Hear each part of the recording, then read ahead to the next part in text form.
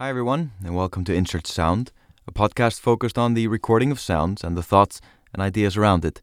I'm your host, Svavar Jónatansson. Since I began recording sounds somewhere around the year 2010, I've often made an effort to record what some might feel is the ultimate sound explosion, sound symphony, sound extravaganza, sound attack, the grand finale of a year in sound. I'm referring to New Year's Eve in Iceland. But before I build up excitement and risk disappointing, I should say that this episode of Insert Sound is not based on any recording done on New Year's Eve. Sorry. What we have in store is a better late than never approach, using the bombing of January 6th, 2020, a day known as Þrettandinn, or the 13th, referring to the 13th day of Christmas, and the formal end of it as well. Now, my files say January 5th, which is Sunday, meaning I'm cheating my listeners out of the sound of New Year's Eve as well as the 13th. A harsh reminder of the need to make notes on your recordings, a lesson learned. But nonetheless, we have some explosions to go through. Insert sound.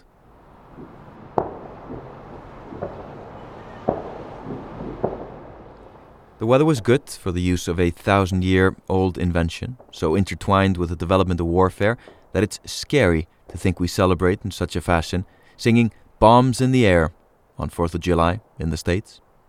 Whatever the societies of the future might think of burning money and powder, polluting and scaring animals in an effort to celebrate major events, my aim was simply to get a good recording of it.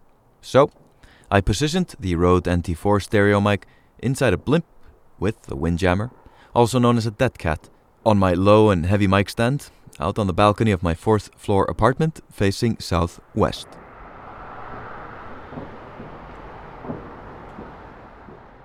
As the fireworks came at random, unlike the 11:45 p.m. to 12:45 a.m. madness of New Year's Eve, I opted for comfort and sat inside with the Sound Devices MixPre 6 recorder and headphones overlooking the city, so as not to drag this out too much. With more than an hour of recordings from that evening, we shall limit ourselves to the capturing of sounds close enough to be considered usable in some application.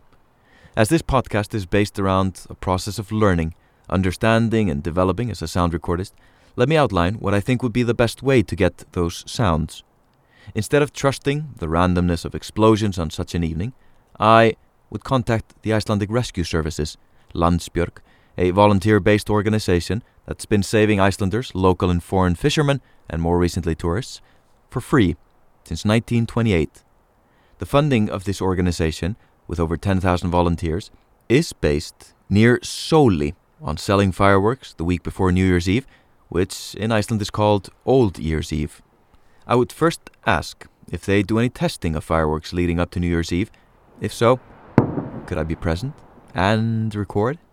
Assuming they choose good conditions, no wind, clear sky, out of the city, our goals will be mutual. Now, what's in it for them? Perhaps they wouldn't even ask, given their self-sacrifice of time and resources, with thousands of volunteers dropping everything they're doing, any time of day or night, any time of year, to go searching for lost persons or avalanche victims, help communities in case of flooding, volcanic eruptions, earthquakes, save animals, close roads, rescue people from highland mountain passes, and the list goes on. But to not just be a taker, I'd offer them a certain amount of high-quality audio explosions. Next step would be to make sure my location is far enough away from the people lighting the fuse or watching, likely making noise, comments, or observations. But that would mean I'd miss the sound of the fuse burning and the rocket shooting up. So I'd have to evaluate whether I could realistically get the silence to record at the launch site. Secondly, my choice of microphone, as of now, would be so limited that I could not take the job, to be honest. The Rode NT4, wonderful for a wide stereo image, lacks the focusing needed, I think, though could be a good addition to a more complicated soundscape.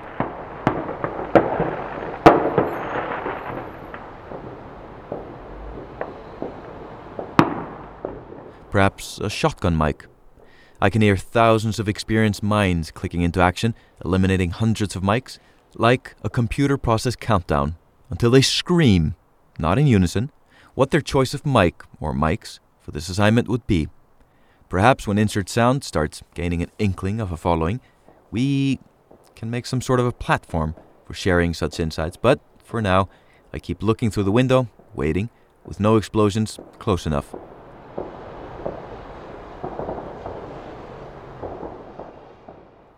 The safe bet would be to just keep recording, an hour, 2 hours, and then go over the file, looking for the peaks. But instead, I recorded shorter bits and mostly waited, with my finger on the trigger, the rec button, missing the first second of a standing flare.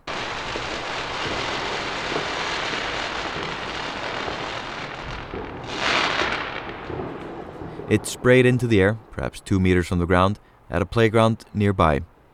This was part of the concept, as I know fully well that it risks the capturing of the best audio. As sound travels at 343 meters a second, I should manage to hit record before the explosion arrives, as long as my attention is kept on the scene in front of me. And what a strange scene.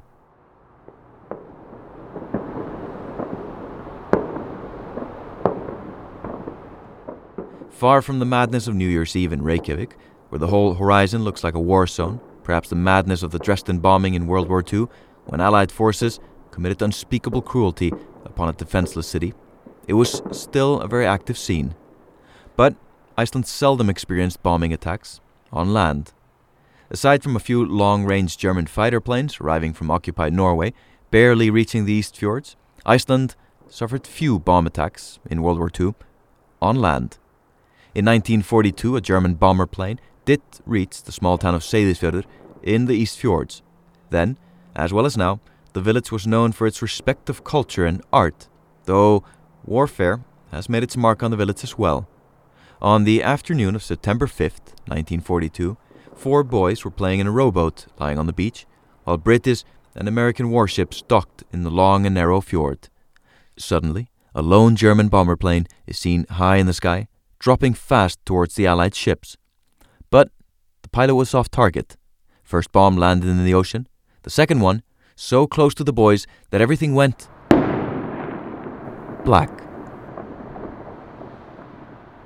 A leg lost, shrapnel, and trauma that led to a terror of airplanes for years to come, but they all survived. 75 years later, one of them says he has no ill will towards the German pilot, who escaped.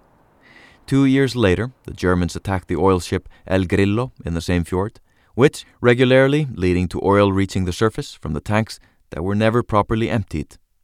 It was on sea that most Icelandic casualties from World War II bombing happened, with dozens of passenger, freight, and fishing ships lost. In total, it is thought that 130 Icelanders died as a result of German airplane and submarine attacks at sea, the latter being a unique and separate story. Back in my apartment, I'm still waiting for the bombing to get closer, the seriousness of bombing in war a distant reality.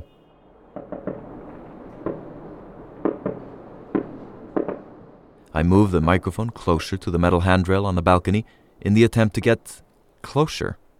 Coming back to the sound recording lesson of this, I now realize that perhaps the hollow balcony could actually have acted as an interesting factor influencing the sound. I'm not sure of the positioning of the stereo mic for that, but I moved 50 centimeters closer to a sound source that was coming from hundreds of meters away, if not a kilometer. And I waited, wondering if there was some sort of system by which different neighborhoods had different time slots that I was suddenly unaware of. And then suddenly, explosions were closer.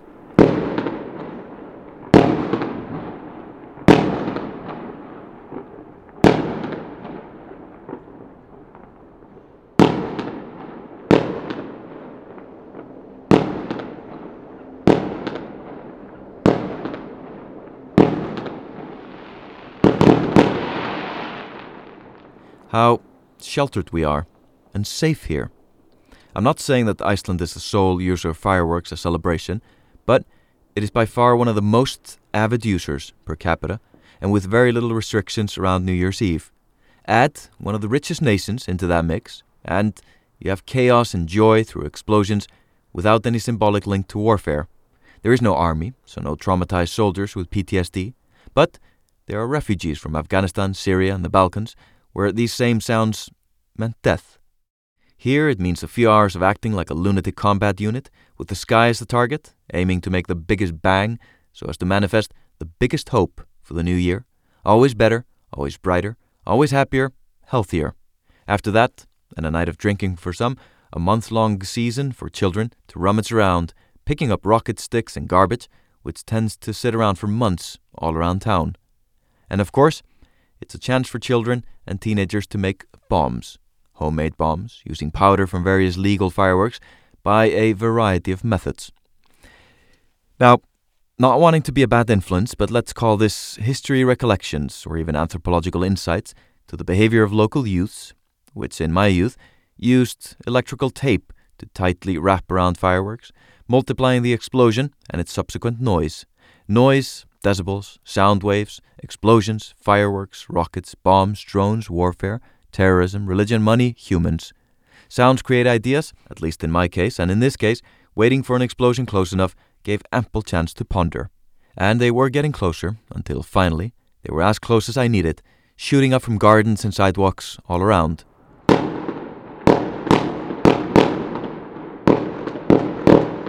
Can you hear the reverb from the balcony wall?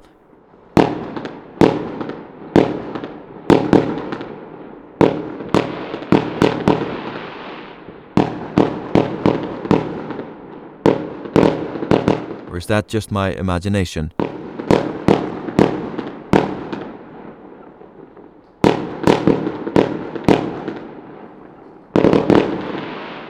The Rode NT4 stereo mic has an XY configuration, meaning two little mono mics stick out at angles that kind of makes an X, each with a cardioid polar pattern, meaning it takes sound from the front and sides, but rejects sound from the back.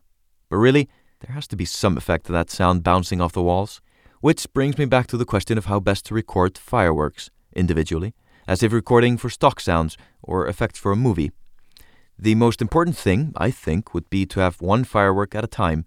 No wind, open space with less risk of sound reverberating, quiet on set, mics on stable stands, pointing up to the sky, begin recording well in advance, and make sure the sound has a chance to die out before anyone makes a sound.